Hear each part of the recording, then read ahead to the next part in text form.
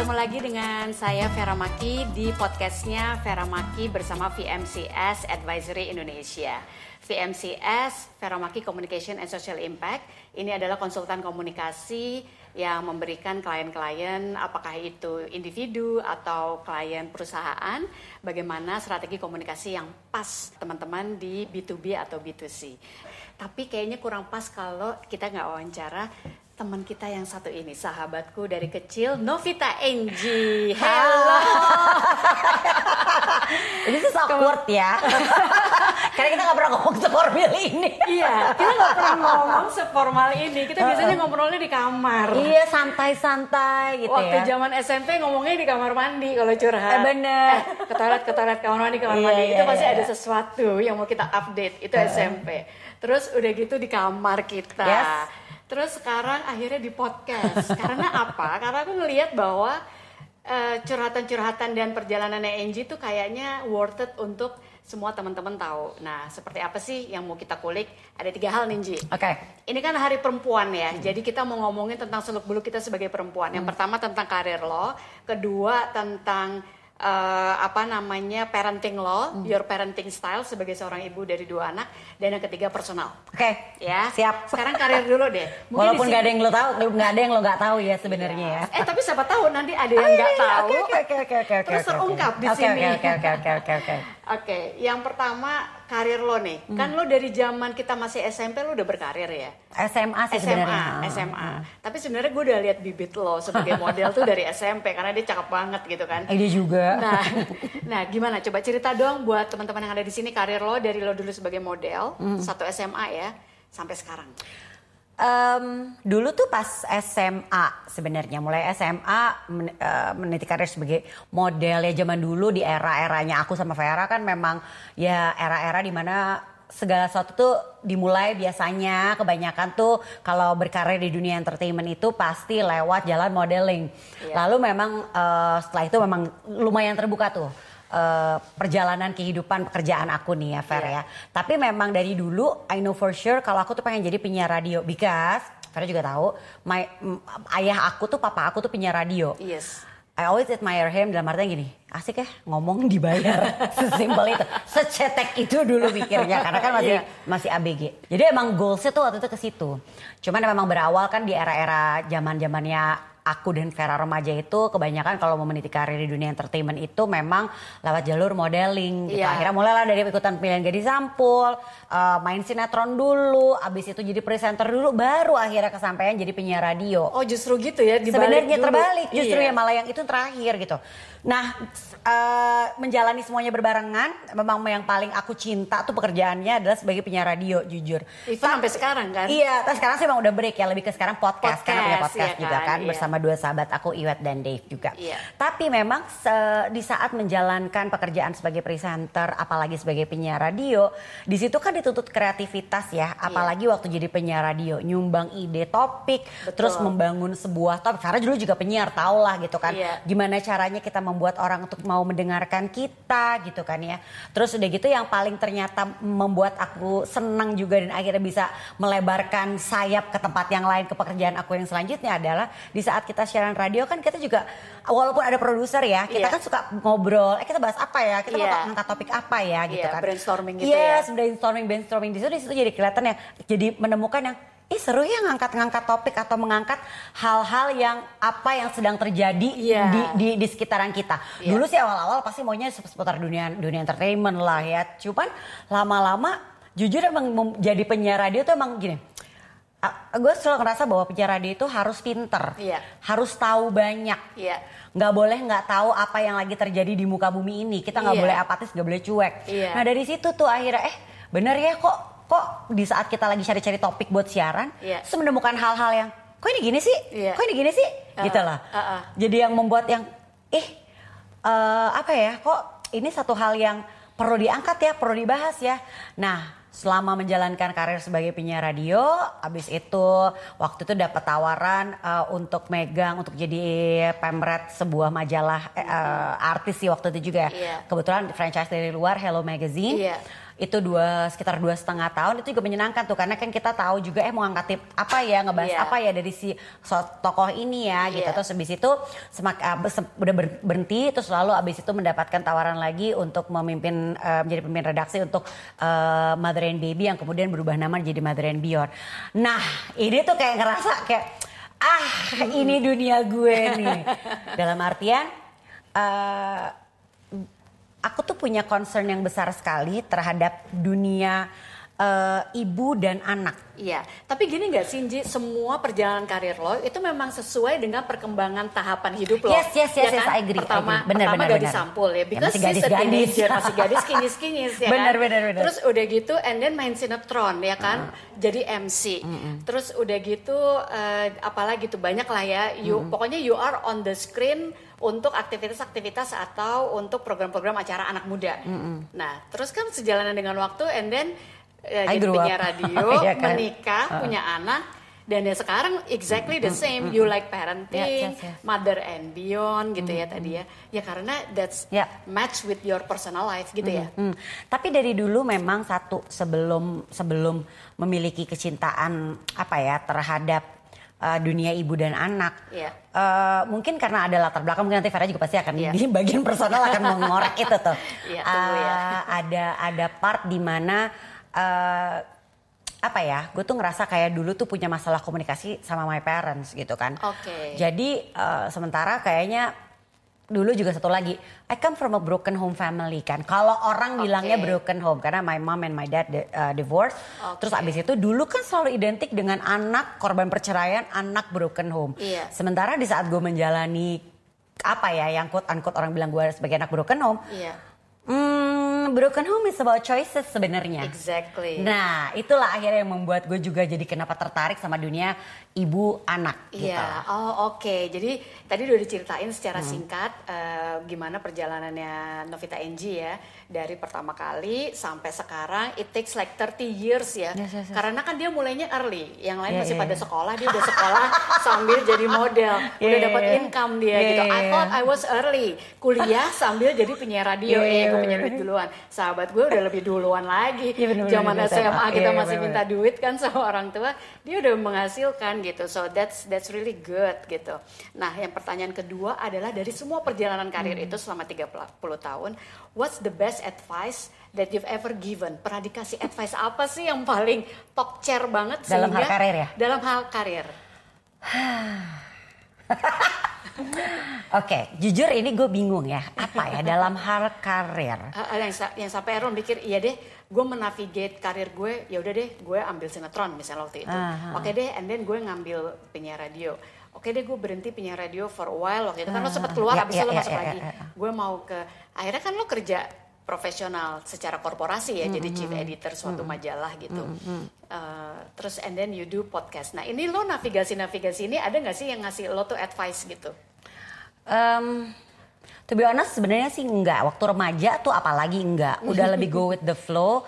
Tawarannya apa? Oke, gue jalanin. Tawarannya apa? Oke, gue jalanin. Tapi memang waktu itu adalah di saat emang memutuskan untuk menjadi orang korporasi ceritanya gitu kan ya. Itu aku nanya sama suami sih, lebih ke suami ya yang selalu memberikan advice dan juga aku banyak belajar karena kebetulan dia duluan yang terjun ke dunia media kan, udah lama jadi wartawan juga. Di situ sebenarnya it's not an advice, lebih ke encouragement bahwa you can do it gitu loh. Apalagi pas yang tawaran yang kedua nih ya, dia lebih convince me gitu dan dia bahkan sendiri yakin banget bahwa lo bisa, nggak ada yang lo nggak bisa gitu loh, yang nggak ada yang lo nggak bisa kalau yang penting kamu mau dulu gitu loh. Berarti lo sempet doubt bahwa lo bisa? Kalau yang pertama iya, yang kedua sebenarnya ada keraguan cuman karena lebih kayak gini, 9 to 5 lagi nih gitu kan sebelumnya udah pernah ngerasain. Sebenarnya sih yang lebih yang di pertama sih fair keraguannya karena kan maksudnya dari yang gue menjalani karir di dunia entertainment yang cetak gemerlap, selalu ada di depan gitu kan. Sekarang jadi orang di belakang gitu kan ya. Can I? Terus udah gitu dengan pasti kan beda lagi dong. Kalau di depan di dunia entertainment gue adalah bintangnya Tapi kan ini gue harus jadi gue bukan bintang di sini. Bahkan gue harus belajar untuk harus menjadi pegawai, jadi leader. It's not easy being a leader gitu kan ya.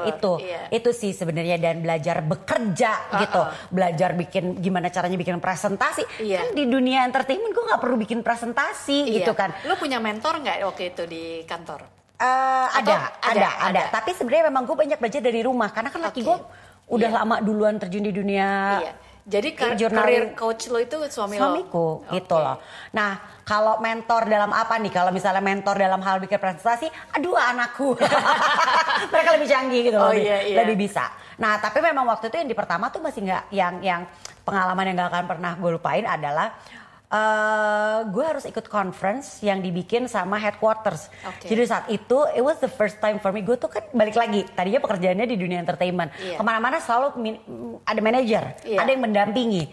Ini enggak, gue pergi atas nama perusahaan dan sendiri dong. Nggak mungkin tiba-tiba gue minta ke bos gue, Bu boleh nggak ditambahin tiket satu lagi buat mendampingi saya? Gue boleh ikut nggak? Terus udah gitu manajer gue boleh ikut nggak? Nggak mungkin. Jadi sendiri. For the first time gue pergi ke luar negeri sendirian. Terus udah gitu berikutnya gue present untuk presentasi di depan, bukan cuma depan banyak orang tapi orang-orang dari banyak negara, karena kan waktu itu kan banyak kan ada yang dari India, ada yang dari mana waktu itu Belanda, pokoknya banyak deh. Terus udah gitu I represent my brand yang ada di Indonesia, plus jadi banyak belajar gitu. Nah itu tuh yang nggak akan pernah gue lupain. Tapi memang lebih banyak jobnya yang pertama sih. Karena there's always a first time for everything. Yang kedua udah tahu lah udah lebih tahu dan lebih dunianya lebih sama kan. Nah tadi Angie cerita bahwa ada tawaran, ya udah gue terima. Ada tawaran, gue terima. Selalu gitu patternnya. Ada nggak ada tawaran terus lo tolak? Ada. Karena gini, basically nggak semua tawaran masuk langsung gue terima. Tapi lebih kayak gini kan, ada yang dimana apalagi kalau gini, kita udah berusaha untuk nolak nih. Kayak jodoh. Gue tuh beranggapan pekerjaan, apalagi yang sifatnya panjang, itu tuh kayak jodoh. Lain kalau misalnya cuma yang tawaran, tolong dong kerjain ini, itu lain kan. Tapi kalau kayak pekerjaan-pekerjaan yang panjang, salah satu dari saat kerja kantor, siaran, bikin podcast, itu tuh kan kayak jodoh. So kalau kita ada sedikit keraguan di awal wajar. Tapi kalau it's meant to be, ini jodoh kita, akan menemukan jalan kok. Untuk pas aku mengerjakan dapat tawaran Mother and Baby saat itu sebelum jadi Mother and Beyond, tantangan aku adalah di anak aku yang perempuan. Lo tau dong Fer, Gemma tuh kan posesif banget saat itu. Dia yang bilang nggak boleh. Jadi waktu itu pas tawaran datang pertama aku bilang sorry ya, gue belum boleh kerja lagi sama anak gue gitu. Ya udah, beberapa kali tawaran itu datang, selalu ditanyain lagi, Jem, Mami dapat tawaran, boleh nggak Mami kerja kantor lagi? Belum boleh, Itu umur berapa waktu itu Gemma? SMP, ini kan gue Mother and Beyond tuh mau 5 tahun, ya SMP benar-benar SMP. Nggak boleh, ya coba lagi. Sampai akhirnya lampu hijau itu keluar, dapat lagi tawaran dan lampu hijau itu akhirnya keluar dari anak gue. Terus gue sampaikan juga bahwa ke company bahwa, gue jujur sebenarnya problem gue adalah di anak gue gitu loh. Mereka cukup mengerti dan cukup paham. Oh ya udah ini jodoh gue. Berarti waktu pertama kali lo mau menerima tawaran itu, and then you ask Gemma, and then Gemma say no couple of times, itu bikin lo down atau lo waktu itu mikir, ya udah berarti memang belum jodoh? Gue lebih nggak down. Kadang-kadang kan ada yang kok nggak didukung sih gitu, and then you try to convince. Ya misalnya mungkin kalau dalam ini anak lo gitu untuk say yes gitu. Ini enggak ya? Enggak, karena memang my kids are my priority at that time. Maksudnya they still need me, apalagi Gemma masih clingy. Ya udah, gue manfaatin momen ini karena karena ada saatnya gimana dia akan justru akan stay away from us gitu ya. Gue selalu percaya segala sesuatu itu ada masanya. Ya mungkin emang masanya waktu itu gue menjadi pendampingnya Gemma gitu lah. Nah itu suami gue juga suka bilang ya, talking about parenting and motherhood gitu ya. Sekarang kan yang si Viana ya 8 tahun itu kan lengket banget, posesif banget gitu kan. She's my cheerleader gitu ya. Dia yang akan selalu mendukung kita gitu kan ya. Terus suamiku juga bilang enjoy aja. karena emang ini momennya dia lengket. Nanti ada momennya kamu nyari-nyari dia susah, and that happen couple of times dengan kakaknya yang pertama kedua kan. Udah sekarang udah punya aktivitas sendiri, so that's true sih. Mungkin banyak parents yang gue lihat ya, yang dia tuh kebingungan pada saat dia mau sesuatu tapi itu nggak match sama kebutuhan si anak gitu kan. Ya that's too bad if that's happen, tapi kalau memang harus ya nggak punya option ya memang harus dijalanin gitu. I can say that I'm lucky. Gue masih bisa punya opsi untuk ada pilihan lah. Betul. Dan saat itu mendapatkan privileges untuk bisa menemani dan mendampingi 2 anak-anak aku sampai mereka enek. Iya kan? Bilang enek gitu kan ya. Itu sih, itu suatu privilege dan I consider myself lucky lah gitu loh.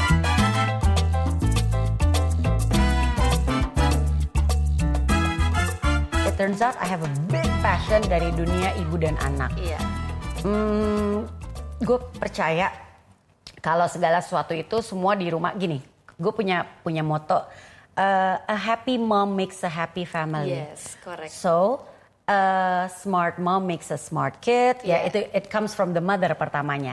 Walaupun sekarang kan juga lagi terjadi perdebatan ya. Tugas mengajarkan anak dan membesarkan anak bukan cuma tugas ibu loh. Bapak juga punya peran penting.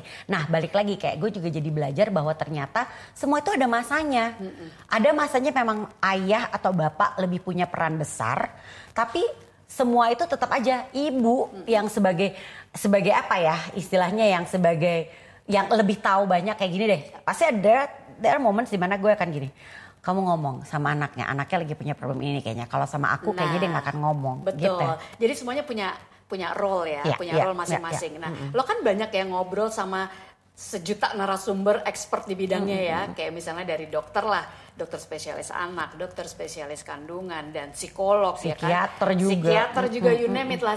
Angie kalau misalnya dilihat Instagramnya dan lain-lain, pasti ada aja narasumber yang diajak ngomong. Nah, dari semua ilmu itu yang lo dapet, Ji, kira-kira apa sih yang paling bagus untuk diterapkan dalam hal parenting dan berbagi peran dengan suami ya, untuk anak-anak? Kan sebenarnya gini ya, kalau dari berapa kali gue ketemu narsum gue itu, gue suka ngambil nyuri-nyuri ilmu lah.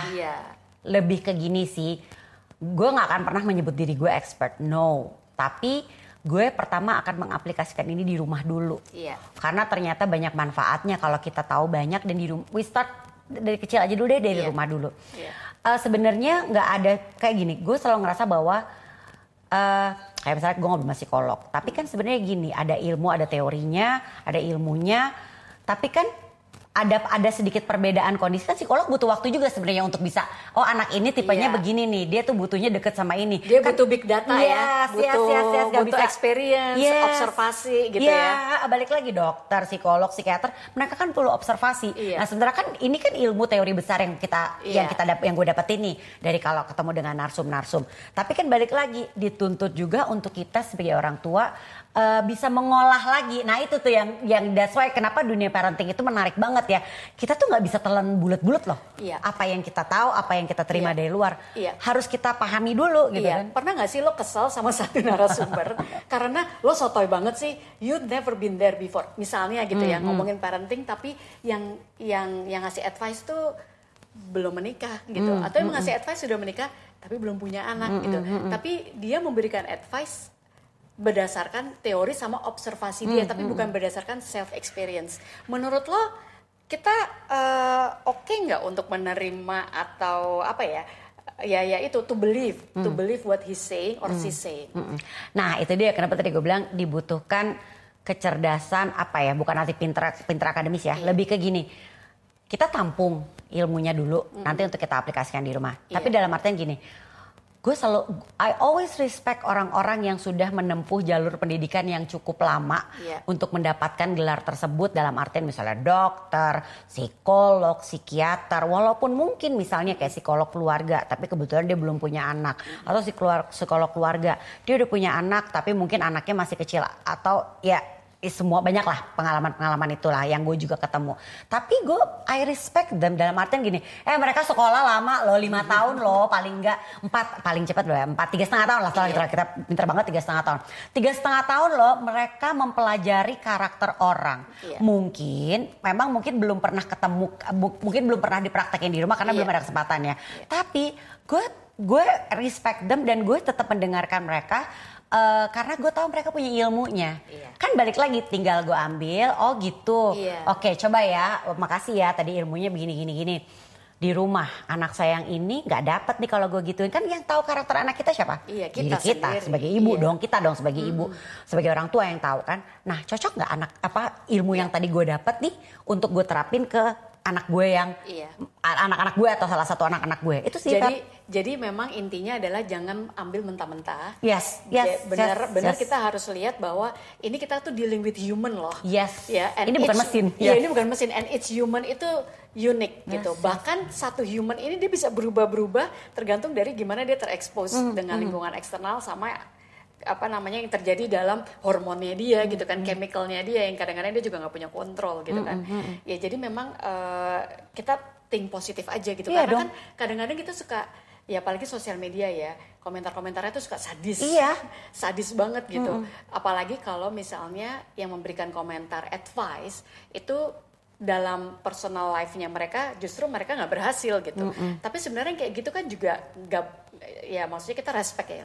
Kuncinya respect dan mereka belajar loh untuk memahami, misalnya kalau memahami karakter orang, atau kalau dokter yang belajar untuk tahu penyakit ini gitu kan. Mereka belajar dan sekolahnya lama loh. Gitu jadi istilahnya gini, dokter penyakit jantung bukan berarti dia kebal loh terhadap penyakit jantung, ya kan? Maksud gue gitu. Jadi kita harus berempati juga terhadap mereka yang mungkin semuanya nggak selaras apa yang dia omongin dengan apa yang terjadi dalam hidupnya. Bukan berarti mereka misalnya munafik atau apa. Ya tapi kan emang that's life, ya kan? Gitu ya, Ji.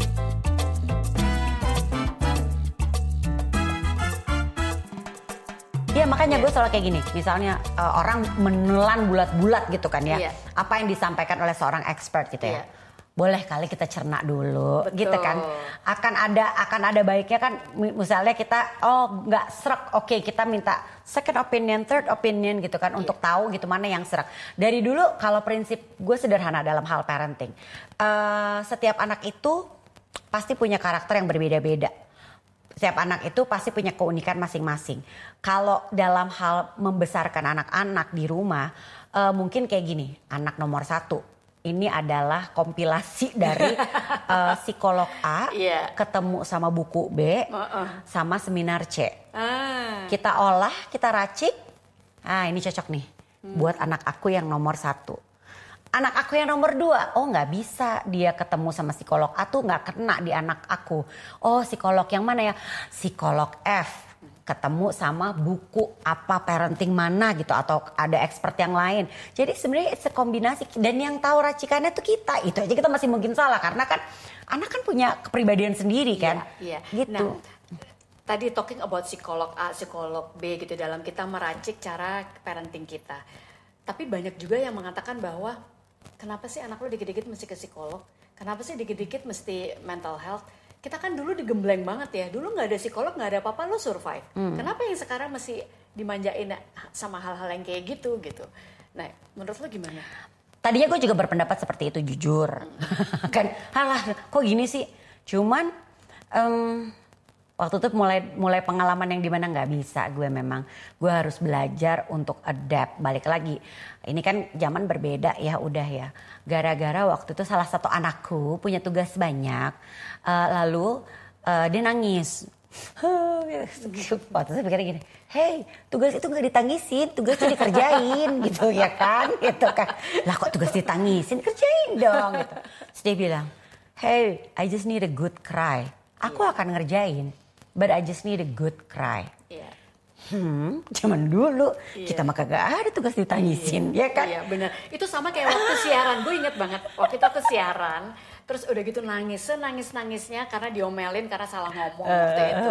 Terus gue nangis, ya udah deh karena nangisnya belum selesai, putar lagu, nangis belum selesai, putar iklan udah beres, nangis gue belum kelar, putar lagu, langsung dong atasan gue datang kan, music directornya sama program directornya. suara lo mana? Nggak ada. Abis ini gue nggak mau tahu, lo mesti ngomong. Padahal kan kita ya itu tadi, I want a good cry. Di situ nggak bisa gitu. Nggak bisa, nggak ada tuh good cry. When you have to talk, you talk. Yes. Iya, makanya dari situ akhirnya balik lagi pas, memang udah beda nih generasinya nih. Iya. Kita harus bisa memahami mereka nih dengan segala caranya mereka. Yang mungkin what I can do as a parent adalah membimbing mereka dan membawa mereka untuk gini. Oke, I understand apa yang lagi lo lewatin. Tapi kamu harus segera bisa bangkit karena kamu harus bisa mengerjakan ini, gitu kan? Iya. Gitu sih. Jadi memang kita harus mereka butuh space untuk benar-benar menerima, memproses. But after that move on gitu ya. Iya, di kantor pun akhirnya gue terapkan itu juga. Karena kan gue juga ketemu sama angkatan udah yang istilahnya tuh the millennials dan juga udah Gen Z nih masuk nih. Harus bisa paham nih gue nih gitu kan. Aku harus bisa memahami mereka. Ya kadang juga pendekatannya adalah dengan cara ngobrol sama mereka yang okay, I know you have a problem. Tapi harus segera bisa bangkit ya. Dan ya cuma mau ngingetin aja sih. Pasti setiap orang tuh punya konflik dalam hidup. Yang masing-masing kita bahkan gak tahu. That's why we have to appreciate them juga gitu lah. Betul. Nah balik lagi nih ke parenting. Apa sih Nji selama ini anak lo kan sekarang udah kuliah. Yang pertama. Yang kedua bentar lagi nih mau kuliah. Hal terberat apa dalam parenting yang menurut lo itu yang benar-benar this is the hardest one? Gue belum bisa bilang this is the hardest one karena pasti perjalanan gue masih panjang banget ya. Belum selesai ya. Belum sertijab sama suaminya. Iya. Yang satu belum sertijab sama. Iya. Tapi maksudnya as of now deh. Yes. Untuk sekarang ini adalah menghadapi mereka dengan ini gini. Me as a parent lagi beradaptasi dengan anak-anak gue yang Gen Z. Ya kan, dimana mereka tuh outspoken. Mereka tuh emotionally banget gitu kan. Terus udah gitu gue masih banyak yang harus bisa menerima mereka dengan pubertasnya. Sebenarnya so far mungkin sekarang masih dalam fase yang gini, ibarat berat karena apa? Kayaknya kemarin ramuan ini bekerja ya di dia ya, ibarat kata gitu. Kenapa it doesn't work right now? Besoknya masih pakai ramuan sama, nggak bisa ya gitu loh. Terus dengan yang mereka yang bete-bete nggak tahu kenapa, ya kan? Yes. Kan dunia remaja bete is my middle name gitu kan dia. Pernah nggak sih dia lagi bete banget ketemu sama lo juga yang lagi bete banget gitu? Nah pernah. Oke. Tapi akhirnya gue bilang gini. Itu berantem dulu. Saat itu sih kita pasti berantem dulu. Gak bisa, gue akan marah dulu. Tapi besok di saat gue udah tenang, mungkin bete gue udah kelar juga, gue udah lebih stabil, which is harus lebih stabil duluan ya. Gue akan approach anak-anak gue dan gue akan ngomong, so sorry if I snap. Tapi saat to be honest, I'm not really in a good mood. Gue kasih tahu, gue lagi ada problem di kantor atau di kerjaan atau di apa, begini. I'm sorry. Kalau tadi aku jadinya marah sama kamu gitu kan. Oke. Tapi akhirnya setelah udah dia juga udah reda, dia udah nggak marah juga, akan ada conversation berikutnya. Dalam artian gini, kemarin pas mami marah ya, ngebayang nggak kamu? Ini mami nih ya. Jadi kan mami masih bisa minta maaf, datang minta maaf sama kamu untuk ngobrol dan ngebahas. Tapi ngebayang nggak kalau kamu nanti kerja, terus kamu tiba-tiba bosnya, atasannya lagi dalam kondisi nggak ya moodnya lagi jelek. Lu gak bisa berharap dia akan minta maaf dan bisa mengerti loh. It's a different thing. Balik lagi gue selalu bilang sama anak-anak gue, what I'm doing now, misalnya kadang-kadang you don't like what I'm telling you atau apa yang gue lakukan mereka gak suka gitu kan ya. Untuk mereka ya. Atau apa yang gue ajarkan mereka gak setuju. Gue cuma bisa bilang kalau I'm preparing you untuk masuk ke dunia nyata. This is not the real world loh yang kalian lagi jalani ini ya. Dalam artian di saat nanti kalian sudah abis ini ada dunia kuliah. Waktu kan bisa SMA ada kuliah. Itu udah beda lagi. Abis kuliah bekerja. Itu sudah benar-benar berbeda lagi. Jadi ini yang sedang mami papi siapkan untuk kalian.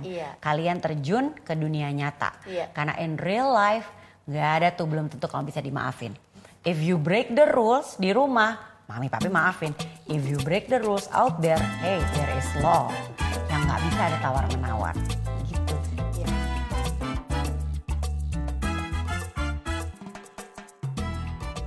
I think it's good ya when you communicate like that. Karena gak semua parents bisa menjelaskan secara gamblang apa sih maksud dan tujuan sebenarnya dibalik ketidaknyamanan yang lo rasain dari kita gitu ya misalnya ya. Jadi sebenarnya again karena ini our podcast is about communication, jadi memang komunikasi itu penting ya. Sekarang balik lagi ke masa Angie waktu kecil sampai sekarang gitu ya Angie ya. You still have your mom ya. Tapi kalau dilihat dari awal sampai sekarang gitu, parenting style apa sih yang nyokap bokapnya Angie itu punya sehingga lo pada akhirnya juga yakin mengikuti flow itu untuk menikah, punya anak, ngasuh anak gitu. Karena kan kita lihat ya sekarang ya, mungkin anak-anak sekarang lebih kritis, lebih bisa tahu dan memahami dirinya mereka sehingga adalah istilah-istilah misalnya I don't want to get married gitu. I decided not to get married gitu. Yang kedua, I decided not to have kids, ya kan, child free gitu misalnya. Nah, kalau Angie, hal apa yang akhirnya lo bisa yakin bahwa ya I'm gonna get married, gue akan punya anak, gue akan ngasuh anak sampai ya sekarang ini di proses sekarang. Oke. Again, I consider myself lucky to have chances. Jadi gue tuh selalu seneng selalu menganggap kesempatan-kesempatan yang hadir dan akan hadir dalam hidup gue tuh sebagai satu hal yang harus gue manfaatkan. Dalam artinya kesempatan yang baik ya. Kayak gini, my parents divorced dia saat gue masih kecil. Gue justru ada possibility pasti gini, balik lagi dari kalau kita belajar dari psikologinya kan, aku ngobrol-ngobrol sama orang-orang yang paham tuh pasti ada dua possibility lah dari anak yang hadir dari keluarga yang berpisah dan mungkin berpisah juga nggak baik-baik gitu kan ya. Satu, anaknya will end up like them. Dua, anaknya akan mau gue harus lebih baik dari mereka. Nah, gue mau ngambil yang kedua. So again, makanya tadi kayak orang bilang, aduh gue broken home, it's about choices. Lo yang decide untuk yang, gue stres, iya tahu gue stres, gue juga sama kok gitu loh. Di momen mana Ji, lo akhirnya memutuskan untuk to see the glass half full? Karena it's so easy, udah paling gampang remaja ya dalam kondisi itu, ngelihatnya ya half empty aja. And lo merasa anak-anaknya sekarang, anak-anak dulu yang gue lihat ya, pada saat mereka dalam posisi vulnerable, itu kayak mereka seperti mendapatkan suatu hak untuk melakukan apapun yang mereka mau, being a rebel gitu ya, misalnya go to drugs misalnya, dan lain-lain, melakukan hal-hal yang di luar against a good norm gitu ya, because gue kan anak broken home gitu, gue berhak dong untuk seperti ini. Nah, maksudnya ada chance untuk seperti itu, tapi yang seperti lo juga ada yang mengambil hikmahnya gitu. Gimana sih Ji caranya lo untuk benar-benar akhirnya lo mengambil yang ada hikmahnya, karena it's not easy kan. Lebih gampang ngerjain yang satu lagi kan sebenarnya ya. Nah, segala sesuatu dalam hidup kan ada konsekuensinya. Dari dulu gue tahu itu, paham itu, paham dan yakin dulu bahwa segala keputusan yang kita ambil dalam hidup kita ini ada konsekuensinya. Dan konsekuensinya itu kayak gini, if I choose untuk jadi anak broken home yang ngedrugs, konsekuensinya adalah gue ketangkap polisi, gue jadi adik, gue ketangkap polisi, gue di penjara. Nggak mau gue.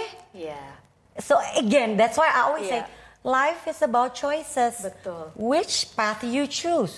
Gue nggak mau choose path gue jadi adik aja, gue udah nggak mau. Mendingan duitnya gue pakai buat belanja. You can see the stuff, barangnya bagus, kita jadi kece gitu, kita pada zaman dulu kan. Kalau drugs apa? You want to be happy. Ada choices kok, misalnya kayak ini kan senang-senang sesaat ya, quote unquote senang-senang sesaat kita ngedrugs, atau akan drugs itu kan kayak senang sesaat atau apa gitu. Ada kok hal-hal lain yang bisa bikin kita senang sesaat. Jadi itu yang gue bilang, konsekuensinya apa dari gue ambil ini? Mungkin gue bersyukur gue dari dulu udah terbiasa memikirkan konsekuensi. Nah itu jarang orang remaja yang mikirnya sejauh itu gitu. Maksudnya gini loh, gue aja berpikir bahwa if I were in your position, I might not think that far. Mungkin ya, tapi I've never been in your position before, jadi aku nggak bisa tahu juga. Tapi this is what I think ya, if I were in your position, mungkin gue agak sembarangan gitu. Mungkin satu kali ya, gue tuh anaknya parnoan kan sebenarnya. Dari situ mungkin balik lagi segala sesuatu dalam hidup gue selalu mikirkan konsekuensinya nih gitu kan. Kayak misalnya gue memilih untuk tiba-tiba gue mau hancur gue mau bandel Misalnya gue mau jadi perempuan nakal quote unquote gitu kan ya. Biarin deh. Terus gue gak tahu ya, gue dari dulu suka pikir gini. Kalau gue mencelok sana mencelok sini, terus gue jadi omongan yang beredar tentang gue adalah hal yang jelek. Gak mau gue. Berarti kalau menurut gue sih itu satu kelebihan lo Sinji. karena lo punya waktu dan benar-benar memikirkan konsekuensi itu ya. Dimana remaja itu, at least waktu gue remaja dulu ya, kita tuh punya kecenderungan untuk nggak mikir sejauh itu, pokoknya ya emosi aja yang bermain gitu kan. Tapi gue pernah sih mikir banget waktu itu mau kabur dari rumah pasti. Semua anak pasti pernah berpikir untuk kabur dari rumah. Benar. Gue berpikir gue mau kabur dari rumah. Gue tahu nyokap gue nyimpen duit tuh di situ, di lemari situ. Tapi abis itu gue mikir, iya sih akhirnya gue mikirnya gini, gue keluar, gue ambil duit itu, tapi gue bisa bertahan berapa lama ya? Itu duit buat beli makanan sehari 3 kali, gue jajan ini, jajan itu, terus nanti gue tinggal di mana ya, terus yang nyuciin baju gue siapa ya? Akhirnya nggak jadi kabur, ya kan? Akhirnya nggak jadi kabur. Berarti bisa dibilang sebenarnya gini, kalau orang suka ngerasa, aduh gue orangnya tipe yang overthinking, hey ada sisi positifnya dari orang yang overthinking, semua dipikirin boh, ya kan, iya. Bener, gue juga gini. Terus kalau gue misalnya terus kayak waktu itu sederhana gini, pernah ada godaan untuk coba drugs, ekstasi apalah gitu kan.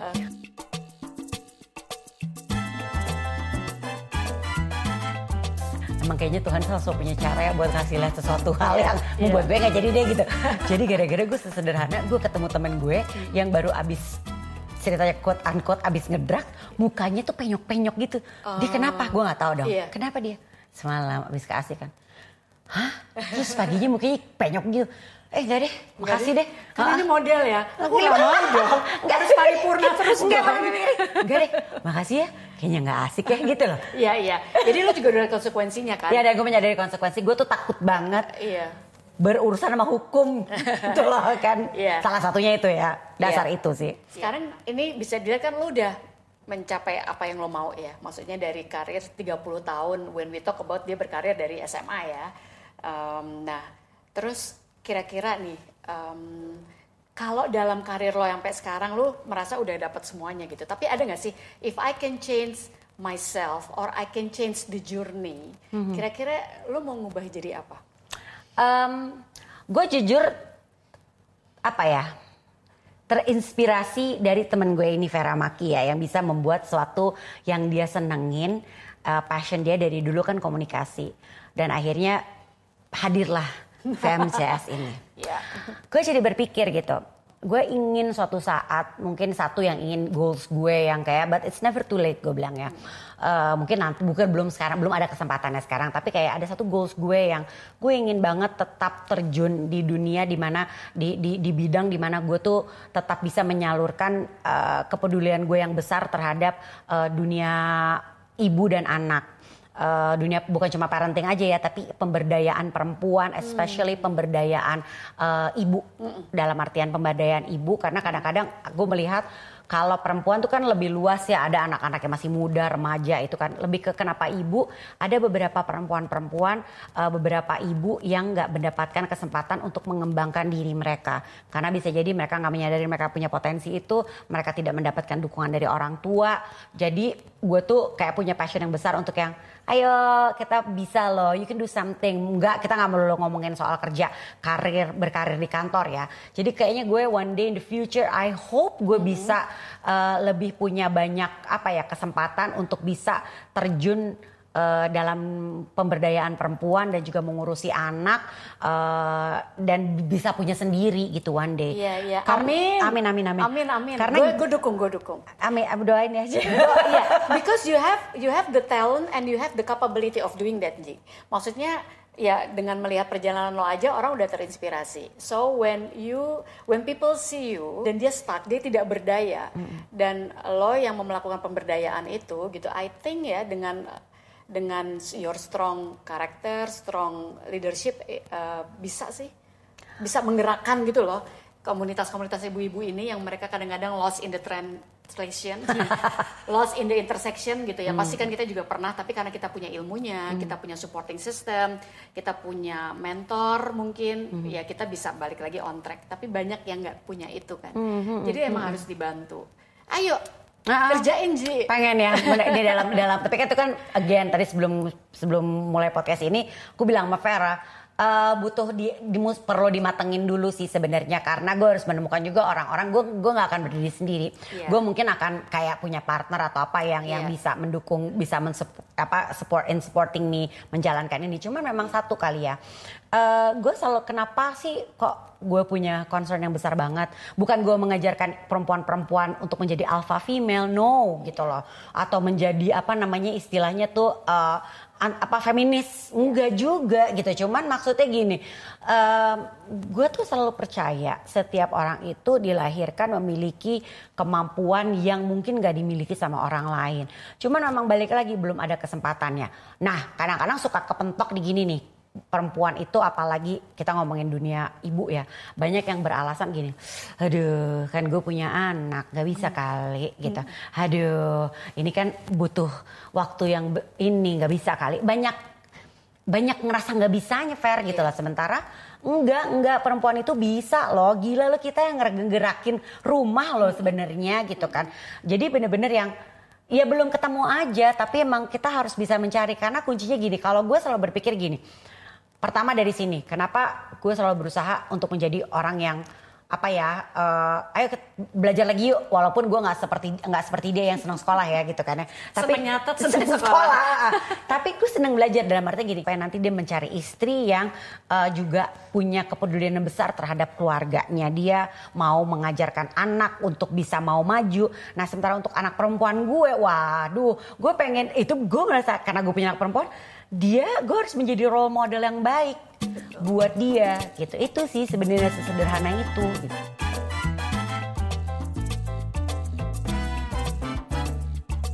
Nah ini terakhir kita bicara mengenai friendship Ji. Ya lo kan sahabatan sama gue udah lama ya. Dari SMP kelas 1. SMP kelas 1 tuh kita sebangku. Nah dan sekarang dunia remaja dengan exposure yang sangat besar terhadap sosial media gitu ya. Dalam kita friendship itu kan pasti juga nggak selamanya mulus ya. Bahkan ada yang tadinya sahabatan banget tuh bisa jadi musuhan banget gitu ya. Dan dari musuh juga pada akhirnya ada loh yang akhirnya jadi sahabatan gitu. Bisa dibolak-balik aja kayak gitu. Nah menurut lo peran friendship dalam membentuk perempuan untuk bisa lebih kuat itu bagaimana? Itu yang pertama. Yang kedua, apa sih do and don'ts dalam hal friendship yang mungkin lo bisa share ke ibu-ibu muda bahkan ke remaja-remaja sekarang gitu. Perannya apa dalam hal kemajuan kita nih? Banyak banget dan termasuk salah satu peran yang cukup besar dalam hal membuat kita ingin menjadi lebih maju. Again, mungkin gue akan menggunakan kata-kata I'm lucky enough untuk punya teman-teman yang inspired me to do so many things sebenarnya. Salah satunya Vera, teman-teman satu teman sahabat aku dari SMP, dan beberapa teman-teman SMP kita yang lainnya yang memang dari kecil, nah dari mereka lagi ini nih bahkan. Ini kan ibarat kata kita ngelihat nih dulu tuh mereka tuh sama loh bareng-bareng sama gue loh nih. Naik mikrolet bareng, apa bareng, jajan bareng gitu kan. Iya kan? Naik ada pulang sekolah kita nongkrongnya bareng gitu kan. Dan kan betapa amazingnya kita bisa melihat dari mereka yang kita piik-piik ini, mereka tumbuh menjadi individu-individu yang berbeda-beda, dan dari individu-individu ini banyak yang menjadi orang-orang yang bisa menginspire gue pribadi gitu loh. Jadi gue bersyukur saat itu memang bukan gue ngajarin untuk kayak gini, milih-milih temen deh, enggak, no. Tapi kan kita juga bisa lihat gitu loh, maksudnya dari based on kecocokan. Ya kebetulan kita emang dari SMP dulu banyak kecocokan dan banyak kesamaannya. Dan dari dia yang mungkin kayak dari teman punya teman yang gila sekolah dan gila belajar kayak begini nih ya, kalau buat aku ya. Itu membuat gue kayak gini, oh iya ya gue terinspirasi untuk bikin something. Mungkin kita gak bikin yang sama, tapi oh iya ya bisa ya, membuat kita bisa berpikir, dia aja bisa, masa gue nggak bisa sih? Nggak ada excuse loh. Ini sama-sama ibu, sama cek gitu kan ya. We start bareng, sama gitu. Pokoknya jadi dari banyak kesamaan, paling nggak kita mengambil mungkin gue nggak telak-telak kita akan oke, aku akan sama nih sama Vera, aku akan sama teman aku di mengerjakan hal yang sama. No, ambil aja dulu dari semangatnya. Dia bisa punya semangat kayak gitu, aku juga harus bisa gitu. Dan kebetulan memang balik lagi, lucky me, gue punya teman-teman yang inspiring, punya pasangan juga yang support, dan juga anak-anak yang sudah semakin gede dan juga support. Jadi memang jadi gue tuh punya kesempatan untuk berkembang dan mengembangkan diri sih. Dan pada akhirnya itu kayak seleksi alam ya. Maksudnya kan kita juga berusaha untuk punya teman-teman yang lain gitu kan. Aku temenan sama Angie dari SMP, tapi along the way tuh dia juga punya circle sendiri yang lain, dan dia aku juga punya gitu. Dan pada akhirnya dimana misalnya kita jauh sama beberapa orang tertentu dan kemudian not coming back gitu ya, mungkin dia memang nggak cocok aja, and that's fine. Atau udah beda cara pandang hidup, beda cara pandang gitu. Beda cara kita melihat friendship gitu ya. Kalau kita ngelihat friendship itu adalah misalnya apa ya, waktu remaja ya lo kalau emang sahabat gue, lo nggak mengkhianati gue, misalnya lo nggak ngambil lo jangan ngambil cowok gue dong gitu ya misalnya. Tapi kita alhamdulillah ya, simpel itu. Alhamdulillah itu nggak pernah terjadi sama kita. Iya. Somehow kita punya taste yang beda ya. Emang.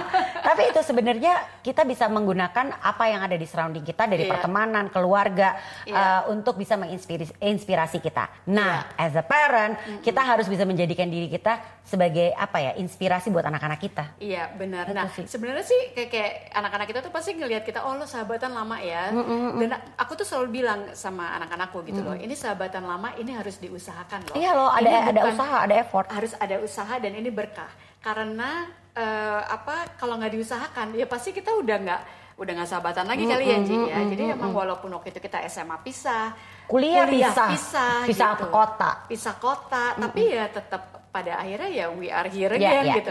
Ketemu lagi gitu, dan persahabatan yang panjang itu benefitnya adalah ya ada itu fulfillment ya. Bukan fulfillment tapi lebih merasa hati kita tuh fulfilled, content and happy ya. And inspire each other. Iya, and inspire each other gitu. Punya sahabat itu nggak gampang, apalagi makin kita udah usianya makin dewasa, mencari sahabat baru itu kalau menurut gue susah. Iya, kadang-kadang tuh gue gini loh, gue tuh udah close loh, udah nggak ada lagi tuh gue cari-cari sahabat. Jadi kalau lo tiba-tiba datang ke gue terus let's make friends, udah nggak buka sahabat pendaftaran, gue udah selesai gitu. Tapi mungkin bukan kayak gitu ya. Kalau kayak gitu mungkin kesana sombong, tapi lebih ke arah gini loh. Udah nggak punya waktu karena lebih ada keluarga. Iya, lebih ke arah gini loh. Friendship itu gak bisa dapat secara instan loh. Iya, benar. Butuh kita nurturing and we should earn it gitu. Earn it too with all the pain and the happiness. Yes. Berawal dari chemistry dulu. Dulu. Karakternya masih dekat, masih match. Kita masih ngerti banget nih sahabat kita seperti apa gitu kan. Dan kita harus mau berkorban. Misalnya kita ngalah dalam satu hal dan lain hal. Kita berusaha untuk menerima dia apa adanya. Dia juga harus bisa. Kita menerima dia apa adanya, dia menerima kita apa adanya. Nah itu kan proses panjang gitu. Tapi ya kalau misalnya nanti ada sesuatu yang organically ya. Kalau gue organically, I always open for organic friendship gitu. Dong. Tapi kalau misalnya nggak organik gitu ya, kalau misalnya gini, gue pengen deh sahabatan sama orang itu. Ada tujuannya. Gitu. Gak bisa gitu. Karena semuanya harus flowing ya. Jadi nggak bisa fake friendship tuh nggak akan last long gitu. Nah, balik lagi tadi lompat ke pertanyaan di awal-awal tentang gimana caranya gue bisa menjaga diri gue untuk yang nggak coba yang aneh-aneh deh. Padahal sebenarnya gue punya kesempatan, punya alasan lah istilahnya lah yang bisa menjustify. Membiarkan lo begitu sih nggak apa-apa ya, lo background lo begitu. Tapi satu lagi, dari dulu memang I am blessed again, I am lucky enough untuk bisa dikelilingi sama orang-orang yang positif. Jadi membuat gue, terus kalau gue begitu, teman-teman gue bener, terus gue nggak bener sendiri, ngaco gue gitu. Gue suka mungkin FOMO, tapi FOMO-nya untuk hal yang baik gitu. Gue nggak mau ntar gue yang ngaco sendiri gitu loh. Dan kalau menurut gue, kalau friendship itu juga semuanya tuh tergantung dari niatan kita ya. Karena dalam circle kita tuh nggak selalu kita semua baik-baik saja. Iyalah. Pasti ada masanya di mana satu orang atau beberapa orang gitu pasti downnya apakah karena lingkungannya atau dia mendownkan diri dia sendiri gitu misalnya. Terus nggak kita tinggal juga gitu. Iyalah. Kita bantu untuk lift up lagi gitu. Kita tarik lagi gitu. Gue pernah punya teman deket gitu ya, dan dia melakukan sesuatu yang memang di society dan di antara geng-geng yang lain gitu dibilang bahwa nggak benar tuh dia orang, kenapa lo masih main sama dia, nanti lo keikut gitu, lo keikut rusak lo gitu. Nah it's so easy for me untuk bilang iya ya, dia kan lagi nggak bagus banget, reputasinya dia juga lagi nggak bagus banget, udahlah gue tinggalin aja orang kayak gitu. Tapi enggak gitu. I chose not to do that. I chose to gue masih adalah buat dia gitu. Gini, I'll be there for you, karena ada kemungkinan nanti gue yang akan in that situation, and I need my friends to help me gitu ya, untuk saling dukung gitu. And then yang kedua adalah gue punya judgment sendiri. I should believe in my own judgment terhadap orang itu. Gue nggak mau gue ngejauhin seseorang karena hasutan atau bisikan dari orang lain. Karena it's so easy for others untuk memecah belah kita. Ya kan? Friendship kita itu harus solid gitu. Kayak dalam rumah tangga ya. Hubungan suami istri itu harus solid gitu.